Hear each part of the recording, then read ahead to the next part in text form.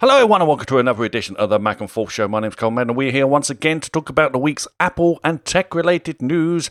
And we've all been out and we've got our things because we knew we had the presentation on Tuesday at 6 o'clock. Yeah, sorry about that, anyone that's listening. 6 o'clock.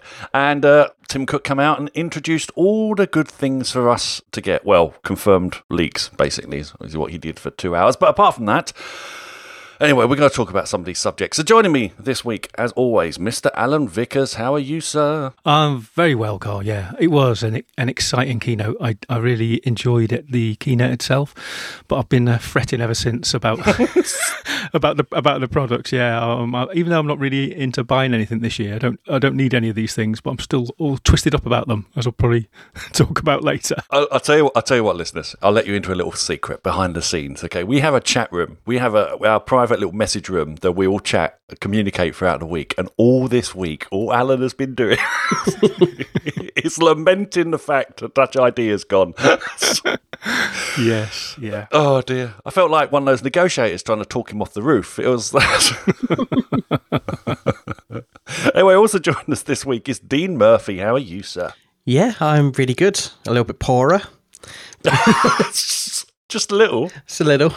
I'll be a lot poorer this time next month, I bet. But yeah, doing really well. I really enjoyed the event. It pretty much just confirmed all the spoilers that we've been reading the past couple of weeks. But yeah, overall it was a pretty solid event, I thought. So let's obviously kick off with this straight away. Actually, before we get if it wasn't for the leaks, how much more impressed do you reckon you would have been with that presentation if you didn't know what was coming next every step of the way? I think a lot. The surprising thing was, the biggest surprise for me was the iPhone 8, because nothing much leaks about the iPhone 8 and the 8 Plus. All the leaks were focused on the iPhone X, which was the one more thing, which would have been like a big grand unveiling of magicalness if we didn't already know everything about it and all the software and the shape and how things work and everything. So the iPhone 8 was the most interesting part to me of the presentation because they spent a lot of time on it and none of it was leaked beforehand. Yeah, it's interesting, isn't it? Because apart from the name of iPhone X, which I've got some issues about that name as well, but everything else about it was leaked, wasn't it? 10. I know. I'm being mischievous. But I think it would have been better had it been called X, to be honest, because I think they made a mistake making it seem like one of the numerical sequences, because it does make it seem like it's 2 better than the 8, and the 8's the one they need to sell in the hundreds and hundreds of millions. And even since the event, they've not been marketing the 8, have they? Apart from on release day when they sent you an email, everything else, their Twitter presence, their every other outlet has been X or 10. So I think that's a bit of a risk, really. And as we've seen, they're not sold out, are they? It's one of the only example I can ever remember when iPhones haven't been backdated on order day, not available on release day, because they are. You can still get several models of the 8 and the 8 Plus on the 22nd if you want one. I know. I mean, I'm glad I poo-pooed it a few weeks ago, where I said that what all the tech pundits are saying is Apple are going to look like they're going to price the average consumer out of the market, so they don't go for this big high-end phone. Well, hang on. It doesn't. I mean, we can't tell. We won't be able to tell until the end of October, obviously, when you try and buy the X or the 10. I got me at it now, and it says you can't get hold of this until January. That will be when we know for sure. But yeah, I mean, it's very very odd because normally these as you say, these things are gone in seconds, and it's just like everybody virtually, like I say at work, everyone I know is after that 10. I was out last night. I was having beers, actually, with Ben Kinnaird from Something Inventive podcast, and was out with his brother as well, and Paul and Steve. And we was talking about a similar thing. Everybody's wants the new one. I mean, that's how it was all, as you say, that's how the marketing is gone. That's how everything's been pushed. And fortunately, it wasn't $1,400. It was, I think it's $1,150 if you want the top RAM version, which is quite. Because this is like I nearly caved. I nearly went and got an 8 Plus because I was thinking this other thing's got to be back ordered forever. Yeah. And at some point, I want a new phone. It's been a year. Come on, first world problems. And so I went and looked at the pricing of the iPhone 8 and the 8 Plus, and I'm trying to get the price up now, and would you believe it, I can't actually get into the darn thing. Right, come on, where are you? 8 Plus. There you go. It's coming up the wrong thing all the time. Why? Oh, right, okay. I didn't go back far enough. What an idiot. Anyway, so if I was to go with the black version, the 256 gigabit version, it comes in at 949 quid, which is a lot of money, because for some reason they've done away with the 128 gig version. Yeah, that's true. Yeah. But you do get a home button with it, so that's worth a lot. We'll come back. We'll circle back to that, Alan. Don't worry. So anyway, so then I thought, right, okay, so it's 950 quid. So I thought, okay, so what is an iPhone X go for? And I think it's 999, isn't it? Obviously, that base model. So I'm looking at that and I'm thinking, well, that's not much more. True, it's only the 64 gig version. But then my brain went, well, what's the higher version? Which is obviously 1,150. Unless that price is wrong. Someone's got to tell me that price is wrong now. Nope, that's right. And I'm thinking, well, so I've jumped basically from 950 all the way up, and now I've got supposedly a phone that's the next generation that's got just like the highest capacity of RAM you can get, and in my brain, the maths are that's not that big a jump, even though it is. I think exactly that thought process is going through every Plus fan's mind, and that's why it's the Plus that you can still get on release day. That's the one that people are reticent to buy the Plus, aren't they? Because they're thinking, well, I spend a lot anyway. I spend £900. What's 1,000? What's 1,100? So those people are waiting. But like you said, there's going to be a problem because they're going to be backlogged so bad. Was it Ming Chi Kuo was saying he thought it might be late summer before they catch up with demand on the 10. But then again, the people that are thinking, I won't buy an 8 Plus because I'm going to wait for a 10, if they have to wait till next June or July, they've still got a 7 Plus in their hands right now, haven't they? And that's still a brilliant phone. So I think the only downside to any of this from Apple's point of view is this kind of delay in their revenue, because people who want the 10, but they're not going to be able to buy the 10. That's the problem.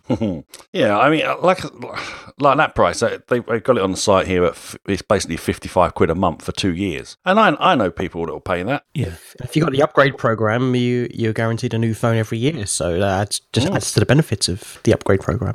Absolutely. And there's obviously the deals from carriers and things like this. So I'm sure there won't be many deals to begin with, but eventually there will be. Or maybe because this is a all singing, all dancing phone, they might be competing with each other quite strongly.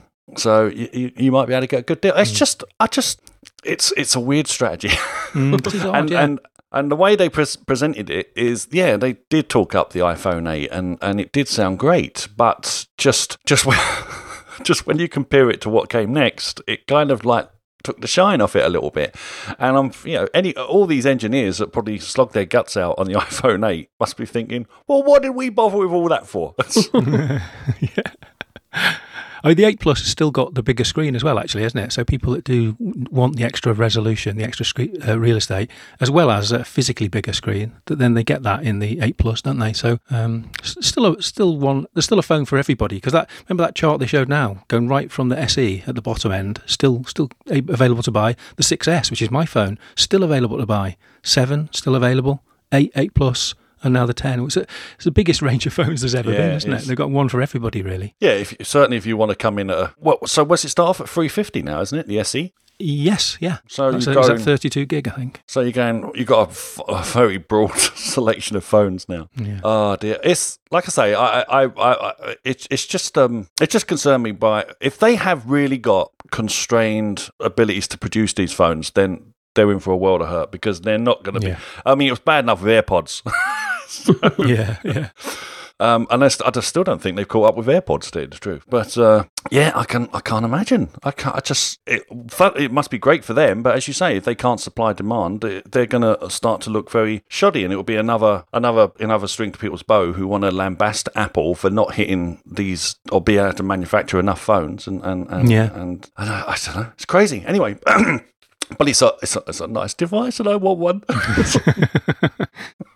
So what stood out for you about? I mean, like I say, I know we knew everything about the flipping X. But what stands out for you when it comes to that phone? I mean, are you getting one, Dean? I forgot to ask. Oh yeah, I'm definitely going to get the iPhone X, and to my surprise, my wife wants it as well. I thought that the dual camera would come down to the iPhone 8 this year, or come to the standard size phone, not just be a Plus exclusive. But it turns out it's staying a Plus exclusive, and it's going on the X. So she's really jealous of the dual camera I've got on my iPhone 7. So she's going to want the X as well, because she doesn't like the size of the Plus, and the iPhone X is pretty much the same size as the iPhone 8, but she wants the dual camera. So I was expecting for her to have the iPhone 8 and I'd have the iPhone X, but it's just added an extra. I don't want to count. I was disappointed as well about the dual cameras not going down to the 8, because I think that would have been the only phone that would have tempted me this year, because I'm not really on for a change this year. I'm quite happy with my 6S, but if the 8, the normal sized 8, had got the dual cameras with all that new fancy computational photography stuff with the studio lighting and the portrait modes and all that, which that looks fantastic. I thought that was brilliant. And if it was in a smaller phone that doesn't cost 1,100 quid and has still got a home button, etc., I'd have been in for that.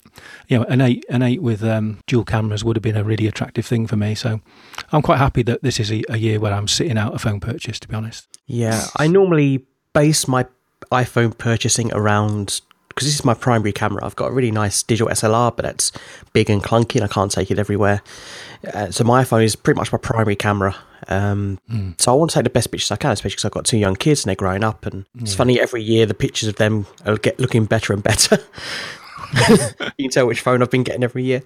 And the iPhone X, I didn't expect it to have the portrait mode on the front camera. Oh yeah, which instead of having dual cameras, it's using the camera and the infrared sensor, the infrared camera to sense your depth, rather than using 2 cameras to sense your depth. So that's a really cool feature. And the new studio lighting feature, I can't wait to play with that. That's going to be so much fun to. Yeah.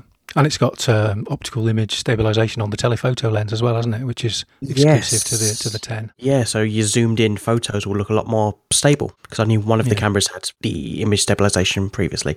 So yeah, I absolutely love all the camera stuff, and I can't wait to play with it. Yeah. Hopefully before the summer. Did it actually say what we could shoot 4K in frame rate wise? 60 frames per second. 60. Because there was, I've just found it then. Because there was rumours it would go up to 120, wasn't there, I think? Not 4K, I don't think. Well, I can hope. But there's a 1080p in 240 frames per second. Yeah. Slow motion. I think that 4K at 60 frames per second is the leading, the industry leading figure. I don't think you get many cameras at all that can do that. So it's incredible that a phone can do it. No, even professional cameras don't have that feature baked in out the box. So that's definitely reason to go with the slightly bigger storage if you're going to be shooting video. Well, that's the plan. That's what, as we live in this world now of the cloud and the iCloud and stuff, you can get away with smaller models. Now they've totally done away with that 16 gig version, which was ridiculous for so long, considering the OS takes up about 8 gig or something like that. But yeah, I'm definitely, hopefully going to be, if I get it in time for Christmas, going out and shooting lots of stuff around London and just because it looks stunning. They've always done a good job. I mean, everyone goes on about the camera, the single shot camera, and that's great, but that's not really my thing. I'm more into the video aspects of it, and I just find it amazing when I play it back on my telly. So like if I just put a small little tripod down and film the Thames, all the boats going up and down, it's like a screensaver. It's gorgeous. Yeah, it's unbelievable what these little things can do. But yeah, I'm really looking forward to this damn phone, and I know it's going to be constrained up to yin yang. It's going to be absolutely terrifying. What about I know every single Android user out there went, we've had that for ages. What about the charging aspects of these new phones, where you can just lay them down on the Qi mat? I've talked about this before. I've got a real disdain for this concept of so-called wireless charging when you've got a massive pad connected still to a wire. It's not wireless at all. It's just induction charging. So I think the Lightning solution's brilliant. I've got Lightning cables all around my house, everywhere. They're cheap as chips, and they work fine. So I don't know. Even if I bought an iPhone 10 or an 8, actually, I don't think I would be charging it on one of these mats. So, because unlike you guys, I mean, maybe you live in busier places than me, but I don't see these charging mats out and about anywhere. I've never seen a public place that's got one, which would be where the advantage is, but I just haven't seen it myself. Oh yeah, I think they're in my McDonald's around the corner from here. I think I've seen them in a Starbucks where I go to in Oxford. Yeah, I saw them in the Middlesbrough branch of McDonald's 2 weeks ago for the first time. I just saw these little circles on the table. I thought, what are they? So I went over and had a look, and it said the charging things. Oh, okay, that's pretty clever. So I'm looking forward to getting my iPhone X on launch day and going straight to McDonald's and just put it down in the middle of Middlesbrough McDonald's. When you pick it up, you'll have to put your code in, because everybody's face passing by will have put it into lockdown. All right, so let's get to this. Right. So the Face ID. Okay, so for some reason, and hopefully I hope to find out why, because I'm flummoxed, right? But you were so against this feature and it didn't help at the time that it looked like Craig had a failure on the stage, because as soon as he had the failure, through my little text window, it come, see. Yeah. Oh, that was so unfortunate, wasn't it? I feel sorry for him, actually. It was. Now, it transpires, however, that they'd either reset the phone recently before they stuck it out there on the stage, or too many people had handled it. So in that case, it reverts back to asking for a code just to make sure you're you. But he was quite professional about it, as you would expect him to be. He just carried on with his presentation, and the next one worked flawlessly. And then he did it again to make sure to show everyone it wasn't a fluke. He did it again and again, and he'd done it as many times. Well, he'd done it far more times than I believe he had originally scripted for. But there's still something about that, and you're not alone in this. I've seen this in a lot of opinion pieces written up on Twitter and stuff. But you seem to be of the opinion that it's going to be worse than a fingerprint ID. Yeah, well, I do actually. That's in summary. I do think it's certainly no better, but I think it probably is worse, because I think these devices, these techniques like TouchID and like Face ID, they're not just about security; they're about convenience as well. And I think it's about a balance between security and convenience. And I really think TouchID is the perfect balance. It's good enough that it works like all the time for my thumb, recognise my thumb all the time, apart from when I get out of the shower and then I just put in my code, no problem. Anyone else's thumb rejects every time, no problem. And if they try too many times, it goes into that mode. It says, right, I want your passcode now. All good stuff. But the convenience side of it is where it all comes into its own. So I've been trying it I've been observing it ever since the presentation this week, how I use my own TouchID button. And most often I use it as I'm lifting the phone out of my pocket, and the phone is already unlocked before it ever goes anywhere near my face. It's perfect. I put my thumb on, I press, and I lift my phone. It's already open, and at the last app I was using. So Face ID, for starters, can't beat that, because it will only unlock when it sees your face. So, you pull it out of your pocket, and you've got to raise your hand. You've got to look at it. You've got to give it your attention with your eyes as well. Only at that point can it unlock. So it's not going to be as convenient in those circumstances. It can't be. It's physically impossible unless it can flip back time by a fraction of a second. It can't do it. But that's what I'm saying. It is literally a fraction of a second. I don't see. I understand what you're saying, but then I can beat you even quicker than that. Just turn it off totally and have your phone unlocked as soon as you take it out of your pocket. I know there'll be a security breach, granted, obviously. Exactly. Apple Pay won't work. Well, that's why I was saying it's about the balance between the two, because my TouchID usage is secure and convenient. It's a great balance. I don't think they needed to mess with that. I don't think they wanted to mess with it either. I think if they'd have had their way, they would have put TouchID in this phone as well, but it wasn't technically possible. And one of the reasons why I say that still is that if you listen to the John Gruber interview with Craig Federighi, which has only just been published just hours before we're talking now, at one of the points, John Gruber tries to suggest to Craig that he's trying to help him out. He's basically saying, so it seems to me that Apple's all in now on Face ID. You see this as the next great biometric security technique, and this is the way forward. Leaving Touch ID behind is the implication, and he doesn't agree. If you listen carefully, Craig doesn't agree with that. In fact, he sort of weasel words a little bit and says, "Oh, well, it's about a combination of techniques and for different circumstances and so on." And I think that means he's leaving the door open for Touch ID to be there as well eventually, because it is so damn good. It's almost perfect. So I think Face ID's got a lot of utility for lots of other things, not just animated emojis and stuff like that, but other useful things like the depth sensing and attention recognition to tailor your notifications, all those good things it's good for. And, of course, it's good for ambient authentication. But in conjunction with TouchID, it would be a perfect combo. But I think the best balance of security and convenience is TouchID. Yeah, but again, so I go back, as we was in our chat, and I sent you a Google search of all the stories, well, a few stories that came out about the TouchID before it was experienced by the masses, and they're all along the similar thing. And I understand where you're coming from, because it's different, it's new, it's untested by us. We've just been sold snake oil at the moment by these people on the stage who are obviously going to say it's wonderful.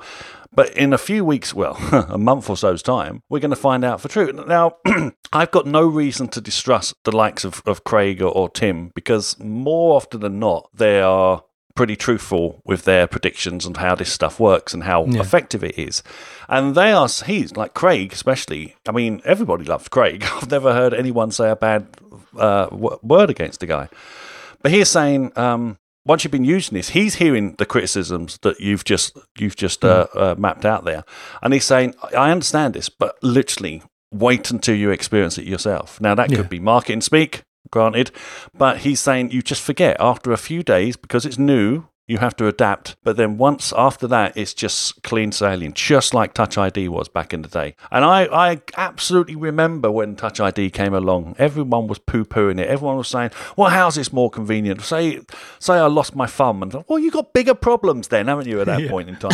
But or if I'm wearing gloves, or if I'm doing this, or if I'm doing that, there's always cases where things will not be more convenient. But but I'm really not saying that, because I agree with you that both authentication methods have examples where they don't work, and in your backstop is your code. That's not a problem. What I'm saying is when they each do work, TouchID is better. That's what I'm saying. But better than what? We got nothing to try it against. Well, from what we've seen in the demo, maybe they didn't do themselves any favours in the demo, because it was ever so clunky and clumsy, that demo, and the fact that they built in a separate swipe that you need to do as well. So not only do you have to take your phone out your pocket and it's still locked, lift it to your face, it's still locked, give it some time to recognise your face. Okay, it might be very quick, but it takes time. Then it's unlocked. You still got to swipe up with your thumb to get to the home screen, because all unlocking it does is takes you to your notifications. But that combination of getting to your home screen, out your pocket, lift it to your face, watch it for a fraction of a second, then swipe as well. How is that quicker? It's not quicker. It's slower than just sticking your thumb in your pocket and bringing it out and it's already unlocked. I keep hearing, the biggest complaint I keep hearing is people say you've got to pick it up and point it towards your face. That's what you do anyway when you're going to look at your phone. You're looking at your phone. I mean, otherwise you can unlock your phone getting it out of your pocket, but unless you're actually looking at it, what's the point? No, but when I look at, that's what I'm saying, I've been looking at it this week. When I look at my phone, it is already unlocked. Right, okay. But that's the only thing that concerns me of all this thing is extra work that we have to put in to unlock our phone. Somewhere there's a 7-year-old boy in a mine somewhere who's thinking, all right, all right, you're going to guilt trip me now, aren't you? Is this what people are complaining about in the first world, for God's sake? Oh my. No, I really don't like the TouchID implementation of when you got home screen notifications and you've got to just rest your finger on TouchID, but don't push it in, otherwise it'll take you to your home screen.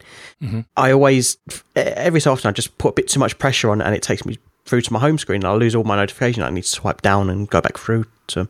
So that's a big annoying part for me. And also, I cook a lot and I use my phone for recipes, and I use my phone in the shower. I don't use it in the shower, but I play music in the shower. Right, okay. Because, it's waterproof, so the steam doesn't really bother it that much. And then when I get out, my hands are too wet to use TouchID, so I need to type in my passcode, but the touchscreen doesn't work as well because my hands are a little bit damp or whatever. So the TouchID would just be perfect for that. Yeah. FaceID. See, I look at all these arguments, and they're all totally superfluous. I don't believe any of them are world-changing issues that are going to affect anyone for more than a day while they readjust, and then it'll just become the new norm. It's just different. That's it. And most people, especially tech people, and especially people who've got a bit of programming behind them, like I know you have, Alan, is we look at change and we don't like it. It's just, I'm used to doing it this way, and that's it, and it's worked perfectly for me. But then something comes along and slightly changes it, and we all start going, oh no, but what about this, that and the other,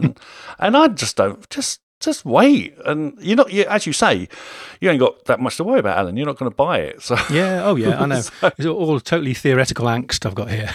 Now, exactly. Now, come November the 3rd, when these things arrive, and your views are realised, and it does come to fruition that it just become real that these things do not function properly, then either Apple have made a massive miscalculation, which is possible but fairly rare, or like I said, I just don't think it's going to happen. I just do not think they would have bet their entire company, which is what the iPhone is, on something that might not work that well. Yeah, I mean, they seem confident. You got to give them that. Exactly. There's no way there was. I mean, if it truly didn't work, I would imagine they just wouldn't release it, and they would have decided that a long time ago. It wouldn't have been 4 weeks ago, 4 weeks ago in time, where they suddenly go, "Oh, we still can't get this to work. Okay, scrap it."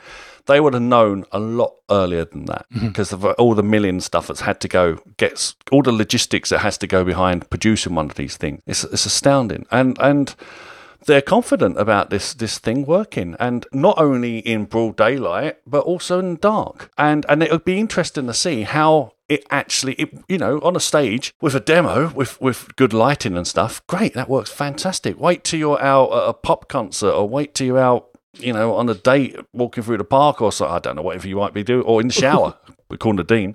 But it's not dark in the shower. I have the lights on. Right, well, that helps, I think. But I mean, there's so many different scenarios that the phone is going to be experiencing, which Apple might not have particularly thought about, and there will be issues where it doesn't work. I'm sure there will be. And then over time, they'll learn and they fix it. Remember when the TouchID came out? It was fast for us back then, but then TouchID 2 came along, and we couldn't believe how much. You barely rested your finger on the phone and it was unlocking. Yeah. Before you even wanted it to, sometimes, as Dean was saying. I think that's kind of what I'm hoping for, really, is that by the second iteration of this Face ID, in a year or 2 years, it'll be good. It'll be just as quick and just as convenient. But I think we are going to be a bit on the bleeding edge with the iPhone X's implementation of it. So, I mean, but the compensation for it is great, isn't it? You can have a great little gadget in your hand with a brilliant screen, and it's going to delight you every day. But I do think it will also be a little bit irritating every day if you get niggly little unlock problems either way, and lockout problems. Because the other thing, what happened to Craig on stage, people cleaning his phone beforehand set off too many false what the phone thought were attempts to unlock it, and it said, "No, you're not Craig, you're not Craig, you're not Craig." Right, I'm locking myself. And by the time he picked it up and it was Craig, it was locked. But how often is that going to happen out in the wild, like in McDonald's or on a tube train or whatever? You might be pull your phone up and there's a sea of faces behind you. Is it going to pick the right person? Is it going to fail? And is it going to offer you the passcode more often than it should? Things like that could be irritating. And then you've got the casual thief scenario. Like someone grabs your phone, even if it's unlocked, you're holding it by your side, it's unlocked. They point it at your face and run. It's unlocked now. No one on a tube train grabs your hand, forces your thumb on, and then runs away with your phone.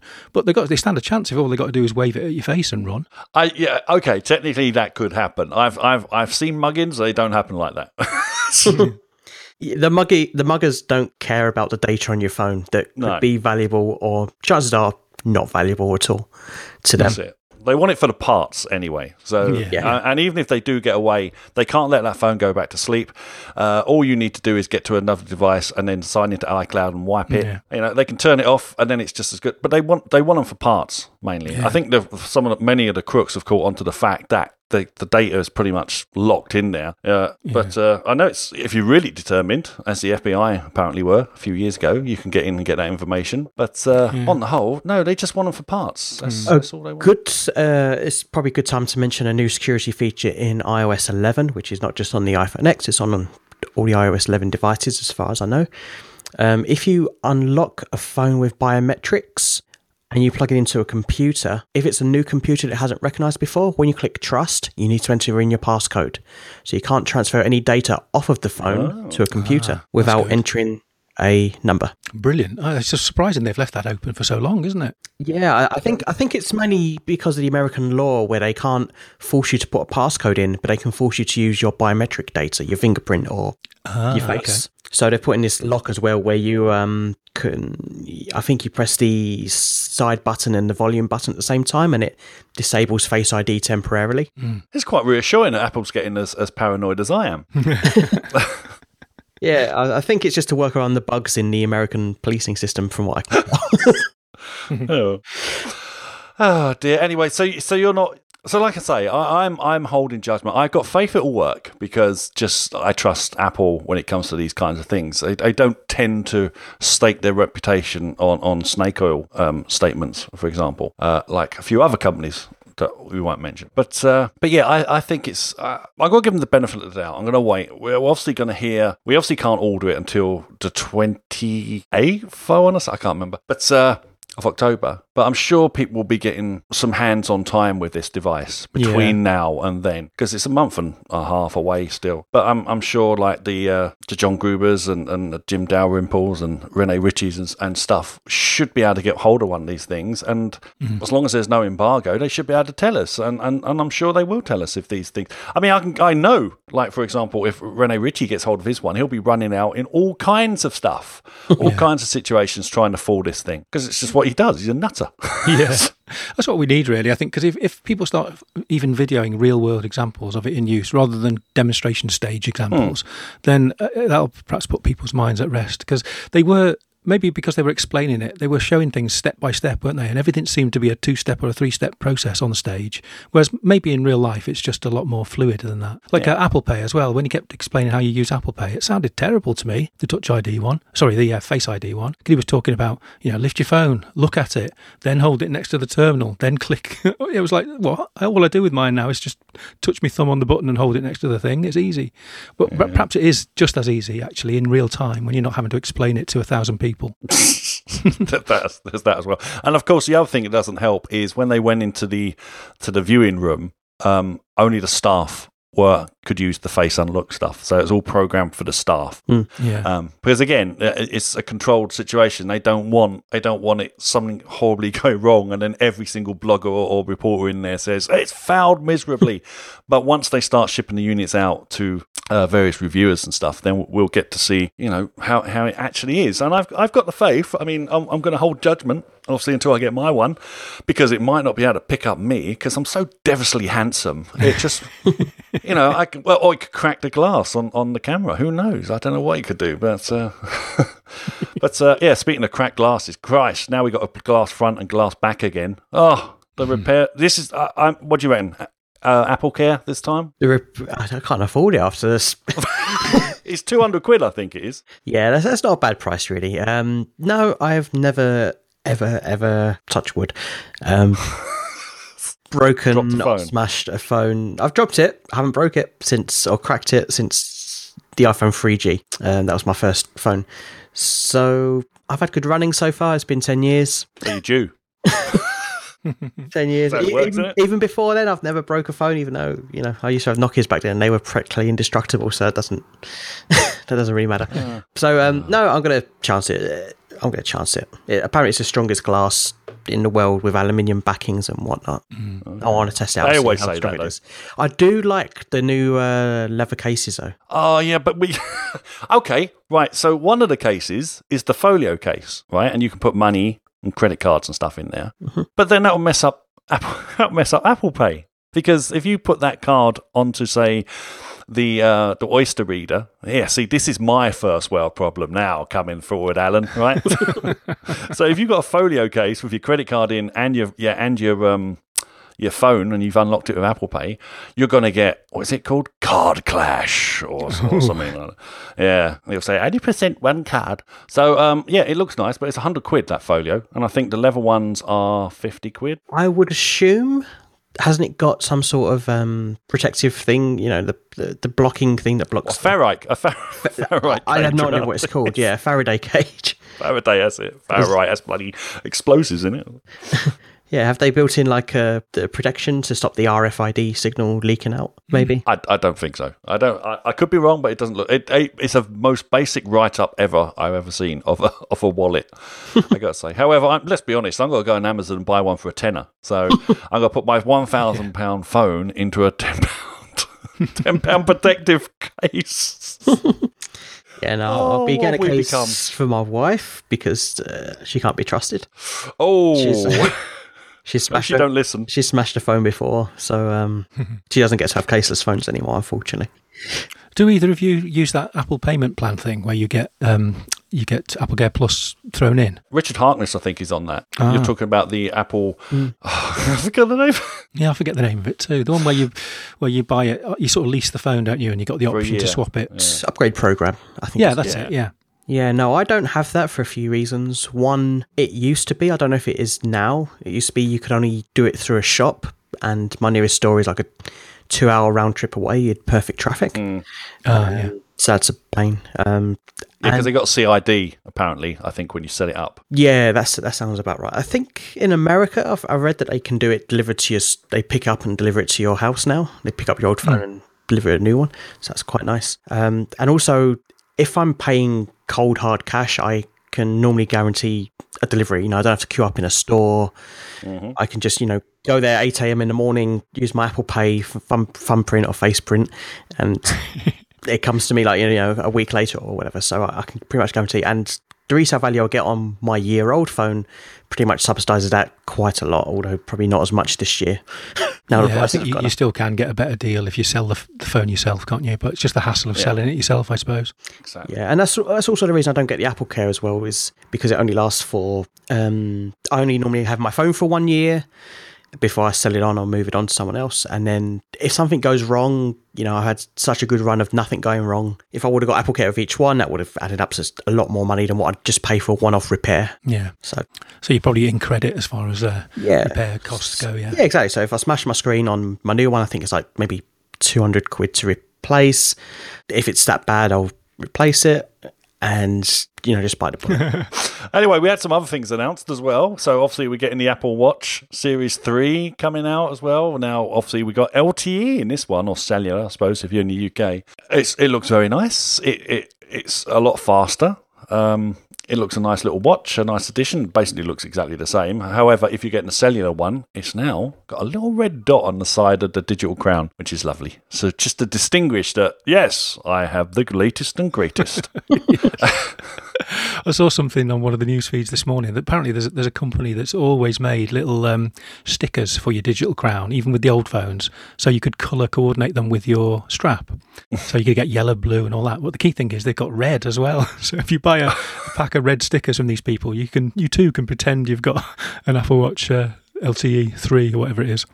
Yes. So the interesting thing, the only carrier in the UK at the moment that's going to carry the cellular stuff is EE. And being a carrier, of course, they were totally unprepared for the sudden brush of interest they seemed to get on social media the following day or even the same evening.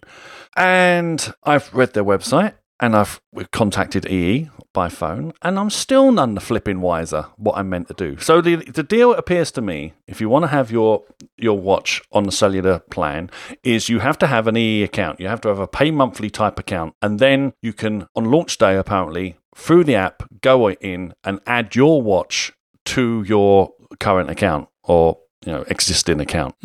But if you ring them up, they try and sell you the watch, not just the plan. So we're saying no. I'm saying, but I've bought it from Apple. Oh well, you can cancel your order and come for it. No, no. And so I basically wanted the question to be is if you go to their website, they have a number of plans that you can join, right? And most of them last for a year, apart from the pay-as-you-go ones, but I don't think you can use with the Apple Watch for whatever reason. Anyway, so everyone you sign up for is a year. So, but the wording is on selective tariffs. Well, what one's that? Because they don't bother telling you what the ones are that you could join to then add the watch next Friday. So it's all guesswork. It's awful. And you talk to the guy on the phone. He was quite helpful and stuff, but he didn't know. He was just trying to sell me a watch. Yeah, it's too expensive to guess, isn't it, at that sort of level? Yeah. So that's a shame, really. Apple would be disappointed by that, I think. So what I'm going to have to do is I've ordered it anyway, so I just won't use cellular straight away. So then another interesting thing happened on Twitter, because obviously for customers customers for other carriers started saying to like the likes of O2, the likes of 3, when are you getting it? And they all replied back basically the same. At the start of the day or the afternoon. At the moment, EE has the exclusive on this, and that was it. That was the reply, standard reply they got. And then as the hours wore on, they started getting responses that say, currently, EE is the only carrier in the UK, but watch this space. Now, I don't know if that's a pun, watch this space, like some cheeky little chat going, oh, this is funny, right? Or they're implying that some negotiations are now going on behind the scenes, because there was a report of one of these. Hang on, I'll just find the link. And it says, update, O2 have now confirmed that they will be getting... it will be joining their network. Unfortunately, at this time, there's no firm date given. So one has already apparently said that they're going to also join the carriers at the moment. And again, 3 said something similar. Someone tweeted to them. They said, watch this space. News will be coming soon. Granted, this thing's not even out till next week. So I don't know how quickly these deals could be put in place. But it seems weird. Why didn't they learn from O2 back in the day when the iPhone was only available on O2? Because that was a horrible network at the time, I remember. And I didn't want to join it. So the first thing, I did finally get an iPhone. That's the reason we jailbroke it. So we could add it to Vodafone, I think it was at the time. Yeah. I don't like these exclusive things when it comes to like technology like this. I think it's nonsense. No, it doesn't help the market, does it? Did EE give you any idea how much the additional charge is going to be for a watch? No, because he wanted to sell me a watch. But they've said subsequently, like the EE boss, Mark Alera, has basically says it's going to start. Here's the other thing. He says £5 a month, right? But then the material, like this, from £5 a month. Well, what is it? Suggest it's from, I think, does that encompass, it'll be like £5 a month if you provide your own watch, and then the from covers the £25 a month minimum that it is if they give it a watch. Well, that's the problem, isn't it? What is it? I mean, that's the point. It's not clear. No. And that's, I used to work for a company similar to EE. It was EE. That's pretty similar. Yeah, no, this is a long time ago, but recently they've been in bed quite deep with Apple. Like they're giving away this Apple Music for 6 months, I think, if you sign up to a new contract. So they've got like these really good deals with Apple where they give you, they're quite close. So they're getting exclusivity on this watch tariff. I'm not sure how long this will be, 3 or 6 months maybe. I can't imagine it'll be that long term because Apple essentially wants it to be everywhere, I guess. Has it been confirmed that now that you can buy an LTE watch from Apple and just not bother to initialize it against any network? Yeah. And it still works, doesn't it? Yeah. It basically just turned the aerial off. So you go through the setting up process and you just skip that bit. Yeah, because the LTE or the cellular watches have got a few improvements, haven't they, over the other ones? So some people might think it's worth buying them anyway, even if they're never going to connect them to a network, because they've got more internal storage and they've got ceramic backs instead of that composite back. Oh, have they? Yeah, I didn't know that. That's good to know. Anyway, so I've ordered one of them. And then I'm going to decide when I've actually got it if I'm going to jump ship from 3. I'm only on 3 pay as you go, and they've recently got rid of their unlimited tier and also stuck the price up a bit. But I don't want to go through all this again. I remember it used to be a hassle trying to work out what tariff to get and whatnot, and I don't want to go back to those days. I know it'll probably only be for a year, and this will be it, and then next year everything will go back to normal because everybody will have it. I just don't like exclusive deals. It's just it's no good for the customers. They say it gives the customer choice. How does one carrier give the customer choice? That's the George Orwell school of marketing, isn't it? Exactly. Dear God, yeah. It's like the old Ford thing. You can have anything colour you want as long as it's black. I must admit, this Apple Watch 3 was the thing that tempted me the most, and it is the thing I think I will buy first out of everything that was offered at this keynote, because I'll wait till near Christmas though, when even Argos or Curry's PC World or someone starts knocking 50 quid off or here or there, and I think I will probably get an LTE Series 3 watch. I think it looked brilliant, and I have to say this was the highlight of the entire keynote for me, that call that Jeff made to a woman they called Deirdre for some reason, even though she's called Deirdre. Yeah, what was that about? Deirdre. But that was a fantastic bit of theatre, wasn't it? When he starts talking to her just with voice only, and then they cut to her and she's on a paddleboard in the middle of a lake. That was fantastic, I thought. It was one of the best things I've seen in a keynote. She did fall in. She should have fallen in and prove it was waterproof. Yes. Come on. It's a missed opportunity there. Mm-hmm. If it had been a call between Craig and Deidre, the UK would have gone mad because it's Craig, it's Deirdre. Oh dear. Obviously, them building cellular aerial into this is going to hit the battery, and there's reports that, for example, on Apple's own site, that they expect to only get about an hour completely talking from your watch, which sounds really low, but actually it's probably about right. I mean, I have no idea what the other ones last, how long they last when they're using the LTE or the cellular signal and the microphone and everything and the speakers. But of course, we knew that was going to happen. There's no way, unfortunately, the watch could do all those extra functions and not take a power hit. Yeah, I suppose most users are going to be after the data over LTE, aren't they, rather than voice anyway. Now, also, I saw another report today. I didn't read it fully because we had to start the show. But even though it's on the 4G network, and here, for example, it will only work on 4G. It hasn't got the 3G signal chip in it. So bear that in mind, I think, if I read the piece right. So if you wander out of a 4G signal area, your watch is not going to work. And even when it has got 4G, apparently it only operates at 3G speeds, which I think, what? Okay. And sounds a bit odd. One more thing, it doesn't allow roaming, so you can't use it abroad, outside of the country. Oh, only in the UK or the country you've bought it in. Yeah, because that'll be tied to these carriers again. It's a crazy situation, bloody thing. Yeah, well. It's amazing that Apple have managed to keep the watch the same size, isn't it? Whereas every other manufacturer's watch that's got 3G or LTE built in, it's like the size of a wagon wheel on your wrist, isn't it? So it's incredible that it's still the same smallish Apple Watch that we're used to. Even the 38mm supports it. It's incredible. Yeah, I was tempted to get a smaller watch this time because, like, being such a big guy, I thought I could have a really teeny tiny Apple Watch. It would look weird. But I didn't. Because that's just me. I just found the battery tests on Apple. So they're saying talk time would be 3 hours while it's connected to the iPhone, or 1 hour when it's just connected to LTE. All-day battery life is still 18 hours, they're suggesting. Audio playback, 10 hours. Workout, so this would concern some like hardcore gym rats, for example. Workout will be 10 hours indoor workout, 5 hours outdoor workout with GPS, and 4 hours outdoor workout with GPS and LTE. So if you want to go jogging, streaming music, and tracking your progress, you're only going to be able to do it for about 4 hours, which, like, to me, sounds a crazy amount of time to go running, but but I'm overweight. But yeah, it's good. I'm looking forward to this. I'm looking forward to the speed. Like the Apple Watch has become one of my favourite items that I use, strangely enough, every day. I wish they'd figured out a way to keep the time on it all the time, because it's just one of those. It's not a big problem. It's just one of those silly little niggles. But yeah, I mean... Oh, the other thing that's exclusive to this Series 3, which was quite impressive, was Siri talks back to you now, doesn't it? That's nice. So I don't know what the limitation was on that. They said because they put more power into it, she can now talk back. I was thinking, right... but right, okay. But I bet you still need a signal to say anything to me. I bet it's not doing in watch, is it? Again, no. But, yeah, so it's going to have to send that information either back to the phone and then off to the servers and then wait for it to come back. And so I don't know.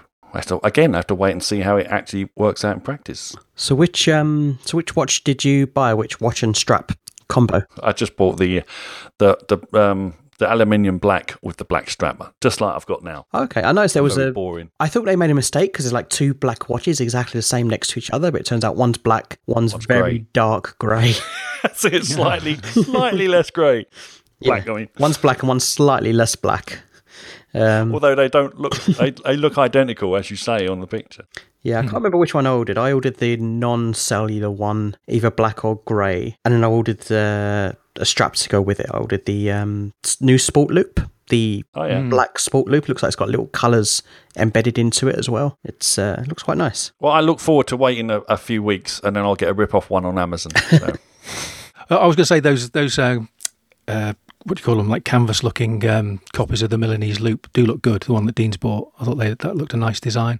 They were the ones they were used on stage, weren't they? Because he put them on ever so quick. It was just a little swipe of his wrist and his new watch was on, so must have been using those. Wrist ID. Be next. Counts all the hairs. Oh, anyway, then we'll come on to the one, well, for me, the one true reveal of the entire presentation. And that was when we got to the Apple TV and the statement about 4K movies. Now, we knew 4K movies were coming. We'd seen like countless rumors of people, they appeared on people's receipts and things like this for if they bought HD copies a few weeks ago. But he then came on stage and he said the 4K movie variants will be exactly the same price as the current HD ones. And that's not all, because anything that you've previously bought that has a 4K equivalent film of it will be upgraded for free. And I just cannot believe this. Firstly, that's about £7 cheaper than what Amazon are currently doing it. I've gone through. There's a website with a full list of all the 4K stuff that will be coming out next Friday, and it's quite extensive. It's much more extensive, like if you go and browse Amazon, their digital library. Because that was one thing I was worried about. I was worried about how many would actually come out and be 4K. Well, it's a significant amount of films, and hopefully they're going to add over the coming weeks and months and years. Of course, the big problem is one of the holdouts is Disney, that own Marvel and Star Wars and God knows what else, which is a shame. But currently Disney only have one 4K film. Which is what? Guardians of the Galaxy 2. So it's not like we're missing out on a hell of a lot of content at the moment, although, they're just waiting to re-release all their old content on 4K. That's going to be a big thing, I bet, and Star Wars as well, and the Marvel catalogue. But currently, it's just one film we're missing out on with Disney. Now, the problem with when it comes to digital downloads, and it's always been an issue, is because they have to compress it massively down to obviously make it so you can stream it, so you can get it from the servers to your home. And obviously, as soon as you start compressing, you introduce artifacts and things like this. So obviously, the new format, the HEVC, is going to help out here.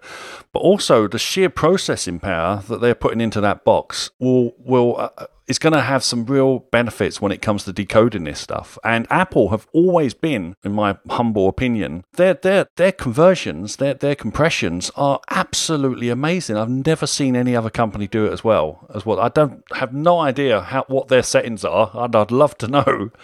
But the way they compress movies, even in old 1080p, looks stunning. And I'm really looking forward to seeing what they can do with 4K. Now, the other problem is obviously we'll obviously want some of the classic movies at some point, some of the old films shot on film. And this can present a bit of a problem sometimes because it all comes down to how these things are converted from stock film to the digital format. And if they're compressed wrong, you end up with a dodgy copy. For example, what's the film I'm thinking? There was released a Blu-ray UHD movie of some old classic gangster film. What was it? Oh, God, it slipped my mind. Goodfellas? I think it's Goodfellas. Yeah, Goodfellas.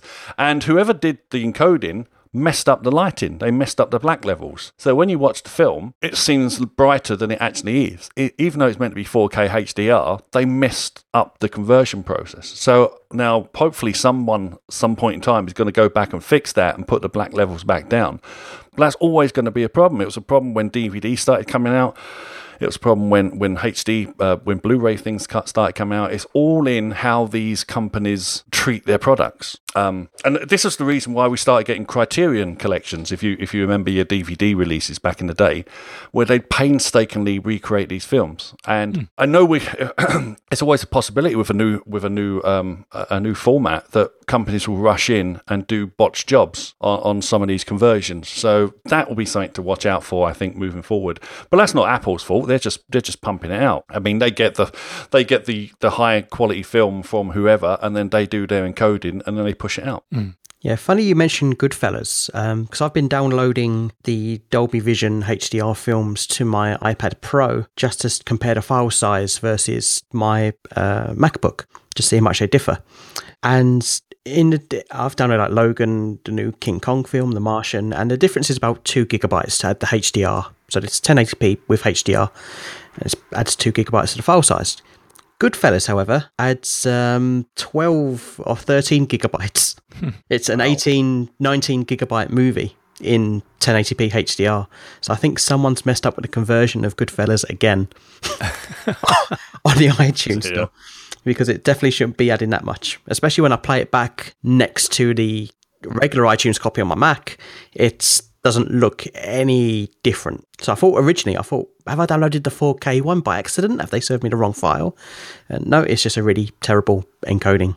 Oh dear. There'll be a few little missteps along the way, but it's incredible how quickly it's happening, isn't it? And that was Eddie Q's highlight of the whole presentation, really, wasn't it? Announcing that. It was totally unexpected. I mean, I suppose some people were hoping this might be what would happen, but nobody really believed it would. So no, I was expecting to have to pay some money. I think a few weeks ago we had our predictions. I thought we'd have to pay, a few dollars, a few pounds per video we want to upgrade. Carl thought Hollywood was super greedy and would just make us buy them all again a second time, but in 4K, which doesn't sound unreasonable given Hollywood's track record. But I don't think any of us expected a free upgrade to our existing library, and this is just made me so happy that I've invested in iTunes over this time, over any other platform. Mm-hmm. I've not bought many movies from iTunes, but one I did buy was The Martian, like you mentioned earlier.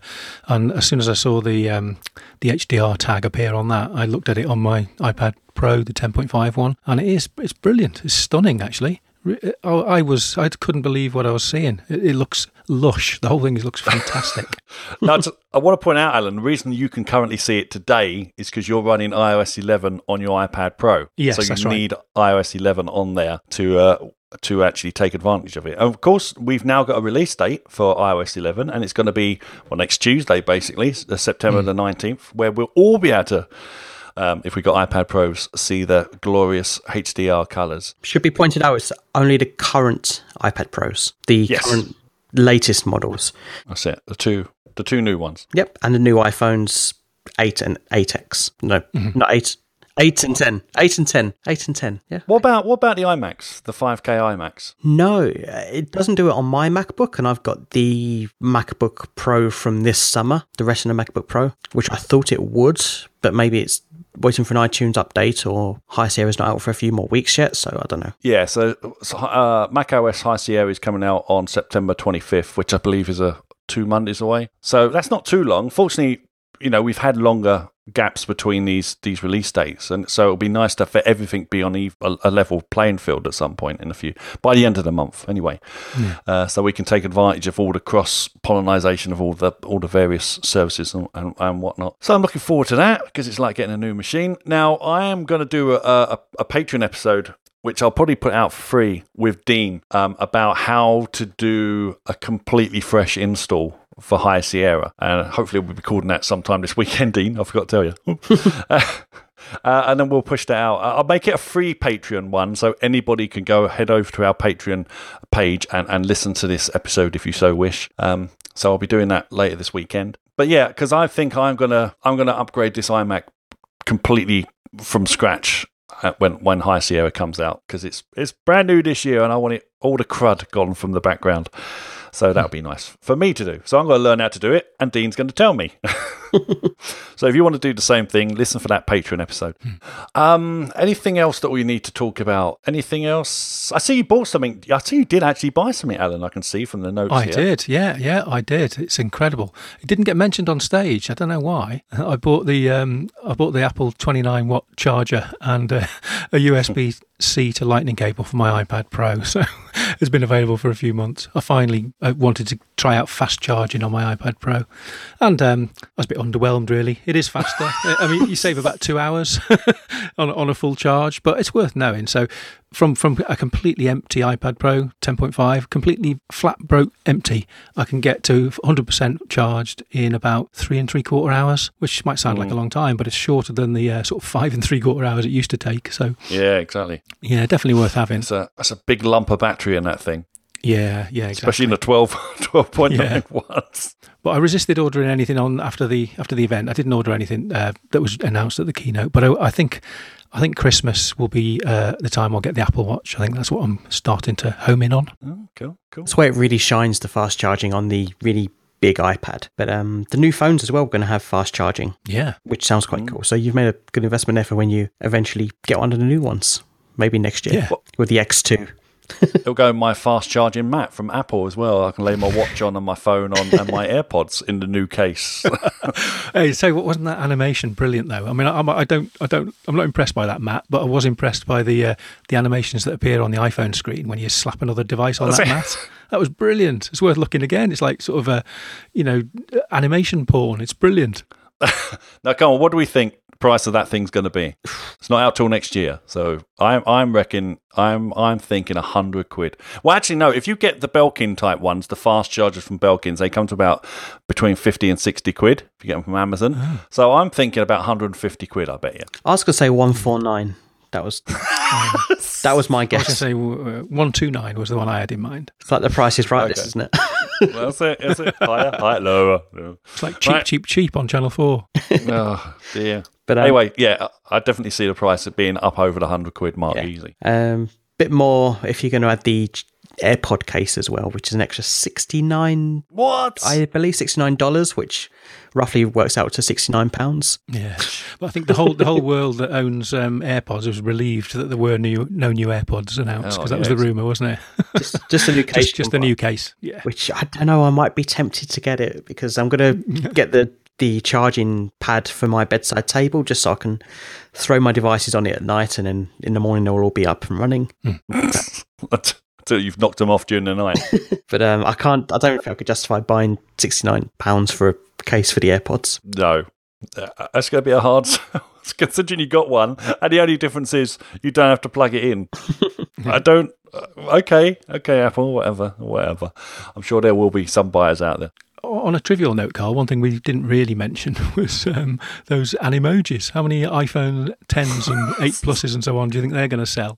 Well, I know you're going to get inundated with them, Alan, and you won't be able to do them back. I know it. Oh, that's terrible, isn't it? It's like torture. Yeah, they're only on the iPhone 10 at the moment. That's right, iPhone 10. Yeah, you're right. That's it. Yep. So you just have to take them, because as we unlock our phones with our faces, Alan, and you're still in the dark ages with your thumb. Yes. God, which character are you going to pick then? What's the closest to you? I don't want to say on live. Although the alien did look quite good. I thought that was the most bonkers scene there's ever been in an Apple keynote was Craig Federighi squawking like a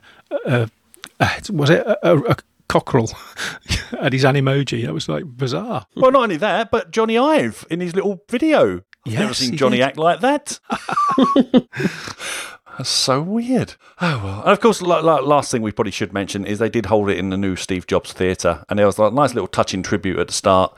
I thought he looked really upset when he walked out, Tim Cook, and then he went into his tribute. So it probably makes sense that he didn't walk out running and jumping and waving his arms. So that was a nice little nod to Steve there. And I kind of forget, of course, that, to us, he was just a guy, and he apparently had a rage fits and God knows what else. But, to these people, he was their friend. So it must be. I can understand when they get on stage and they talk about him, they sort of go a bit hushed tones, and he does seem to wear his heart on his sleeve, Tim Cook. So I can imagine he does get quite emotional about these kinds of things. And here they were, all those years later, after Steve got planning permission for that place, and it's finally almost built. Well, the actual presentation hall's built, and they paid a tribute, of course, which was nice. Yeah, I can't wait to visit there sometime. I was looking at their visitor centre. They've got on a table, they've got like a very blank white, kind of like a 3D image of their campus. But it's the campus, isn't it? Yeah, it's just a campus, just the big ring building, and then you hold up an iPad with AR, and it just adds all the trees, adds lighting, adds shadows, and you can change time of day, and all the shadows on the trees move as the sun goes across, and you can just zoom in and see the details and see what Johnny Ive's working on in his little secret room, I assume. And they've got a store there as well, which is they have a store in the Infinite Loop, and they've got the exclusive T-shirts and swag that they sell there. So I can't wait to visit there someday. Yeah. Maybe next year. That'll be good. Well, I think that's pretty much it for this week. We'll be back, of course, next week, and we'll have some of these devices, like the Apple TV, because mine should be arriving next Friday, and the watch, and I'll see by then if I've worked out EE's pricing plan, because at the moment I have no idea what they're going on about. So I think that's pretty much it. We didn't have any reviews this week, so I've got none to read out. I've got no rumours either. I didn't see one rumour this week. I wasn't really looking for them, to tell you the truth, but I didn't see any rumours. No feedback, no reviews. If you'd like to send a review, please just head on over to iTunes, search out Mac and Forth, and hit submit a review over there. We'd love to read out your comments on the show. Another way to support us, as I said earlier, is our Patreon page. If you want to head on over there and give us a little bit of funding, it's greatly appreciated. Like I say, this week's show will be about how to install High Sierra on a completely white Mac. So if you want to hear this episode, I will make it available to anyone that goes on that site. You don't have to be a patron subscriber to get that episode when I push it out sometime over the weekend. And I think that's pretty much it. So all that's left is Alan. Where can we get hold of you, sir? Yeah, mostly on Twitter, where I'm called Storm Gorelli. Good stuff. And Dean, the creator of Crystal Ad Blocker. Where can we get hold of you, sir? Yep, you can find me on Twitter at CraftyDino, or find the app in the App Store. If you search for I did go to your description today because we got Gold Masters on my little iPad mini thing, and it says version 2 coming soon. How long's that been there? I only noticed it today, to tell you the truth. It's been there for a few months. I thought there was some news. But no, it's been there for a little while. Version 2 is coming soon. I'm looking at what I can do with it, especially with the iPhone X. There's a few things I need to tweak for that. Okay, so I'll take a bit of priority. Indeed. My name's Karl Madden. You get hold of me on Twitter at Claw0101. You get hold of the show at Mac and Forth. You can email us if you so wish, macandforth@gmail.com. We're also over on Facebook and G+. And that's pretty much it. So until next week, when we have some of our toys to play with, stay safe and be nice to each other. Bye. Bye. Bye.